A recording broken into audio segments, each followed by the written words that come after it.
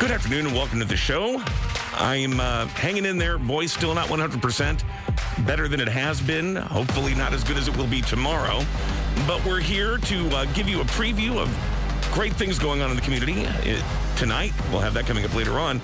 And starting this weekend, a beloved annual event in Springfield returns after a long pandemic layoff. The Liturgical Arts Festival of Springfield opens Friday and runs over the next roughly 9 days after that.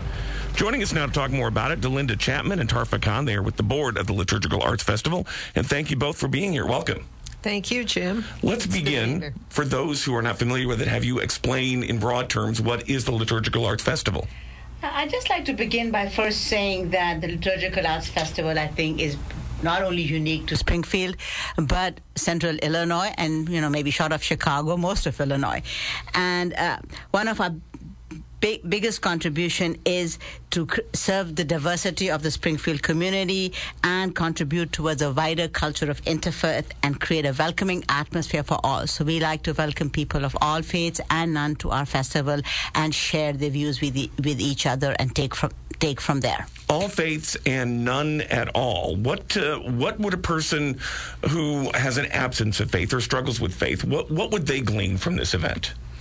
Well, they would see what other faiths are doing, and they would probably get a better idea of what maybe liturgical means, and they'll see the arts involved in it, and it will be fun for everybody. So it's not as though they have to have a faith to enjoy it. It's a really important point. It's the Liturgical Arts Festival, but the liturgical part of it is just part of it. It's also a celebration of art in many different forms.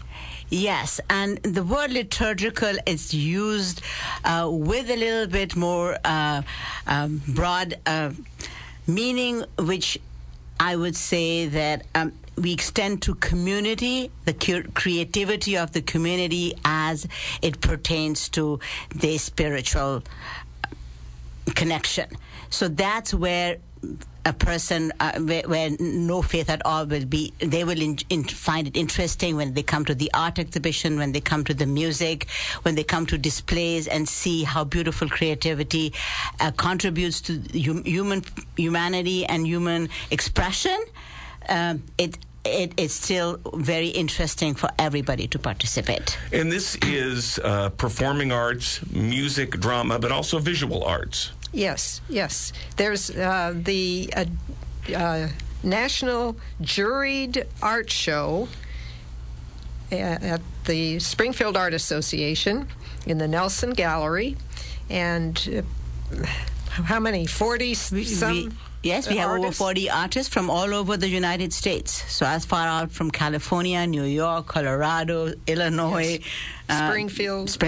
So a lot of different collection of artwork. And again, works with religious or sacred themes. Yes. Okay. Yes. You also are going to be doing a tour of stained glass windows at the Sacred Heart Convent Chapel. Yes. And that can be just a gorgeous experience, stained glass in all of its unique and intricate forms. That's right. And there's a guided tour beginning at 6 o'clock, and then a lecture by Anthony Rabano, who knows lots about architecture and especially about the Sacred Heart Convent's stained glass windows. So he will be very interesting. He's great to listen to. Anybody who hasn't been to the Sacred Heart Convent so far will be surprised at the modernity of those windows. It's a surprise to see them. And the other thing that the Liturgical Art Festival strives to do is that we try to include other faiths in most of our programming, and so we will be having table displays from the Jewish temple, from the Islamic Center, from the Hindu temple, and the Buddhist temple, and they will display alternative forms of art, which, even if they don't have stained glass as a direct part of their religious architecture, but things pertaining to that. So light holders, candles, manuscripts. So there would be an interesting display of that also. We're talking with Delinda Chapman and Tarfa with the Liturgical Arts Festival Festival of Springfield, opening Friday. And what I find really interesting about this, I don't know if this is something that happens every year, but sort of the themes of each night, and you're really tracing different parts of life's journey. You've got a night that's devoted to wedding arts and apparel, but also wedding music. You have an evening devoted to a New Orleans jazz funeral and all of the music and pomp that goes along with that as well. And there's even an evening devoted to a theatrical presentation of life's journey with two of the great performers here in town, Lee Steiner and Phil Funkenbush. So that's a unique approach to all of this. Yes, and that part, Lee Steiner and Phil Funkenbush's new script that they wrote is the first time we've had a theater production involved in this.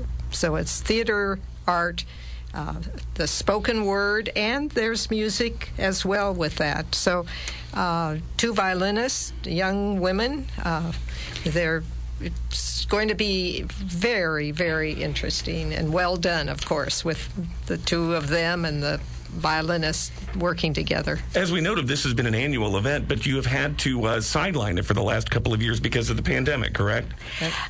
Yes and no. What we did was that we had two smaller programs in between, which were in the open air. We had a carillon concert, and we had what we named Let Our Prayers Arise in the gardens of the Springfield Art Association. And we decided to do those because we realized that there's a certain sense of healing in art and the power of art as a healing process. And it was really wonderful to get together, and we chose to make them safe and open air. So arts extend themselves to many things, to healing, to spirituality, to self-expression. Stretch your imagination and use it as a stepping stone to have conversation. So I think we are very lucky to use arts as a way to have interfaith dialogue in the Springfield community. Again, this opens on Friday evening at the Cathedral of the Immaculate Conception with an organ concert with Mark Gifford, and he will be there with some priests of the Catholic Diocese as well. And the priests will be playing the organ. Oh, okay. Yes, almost like dueling priests. Oh, I was going to say, they didn't have to pry Mark Gifford's fingers away from it. They're going to take turns. Maybe.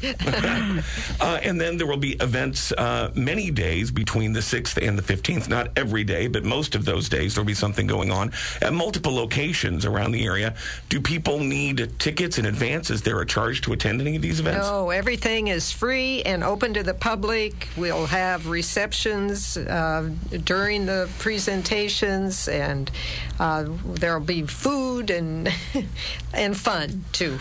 Well, I'm sorry, go ahead. No, I just wanted to know we are very lucky this year to have a very good sponsor. Star Funeral Homes is our major sponsor.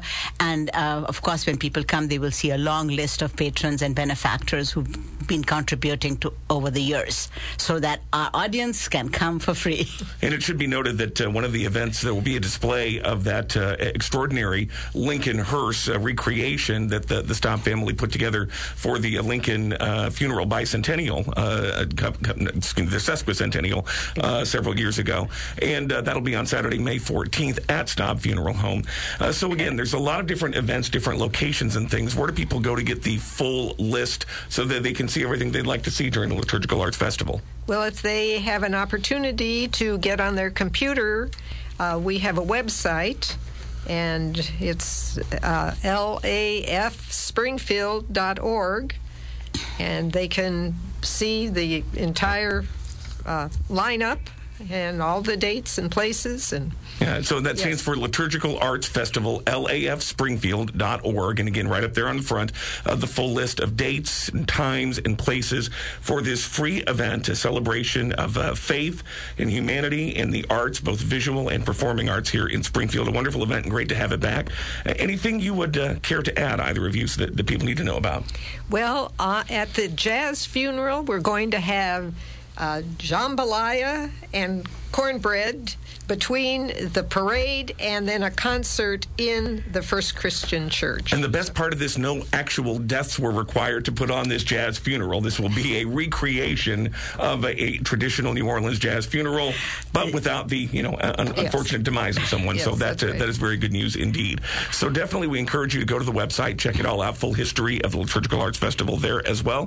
Delinda Chapman, Tarfa Khan, thank you both so much, and best of luck with a wonderful event. Well, thank you very much, Jim.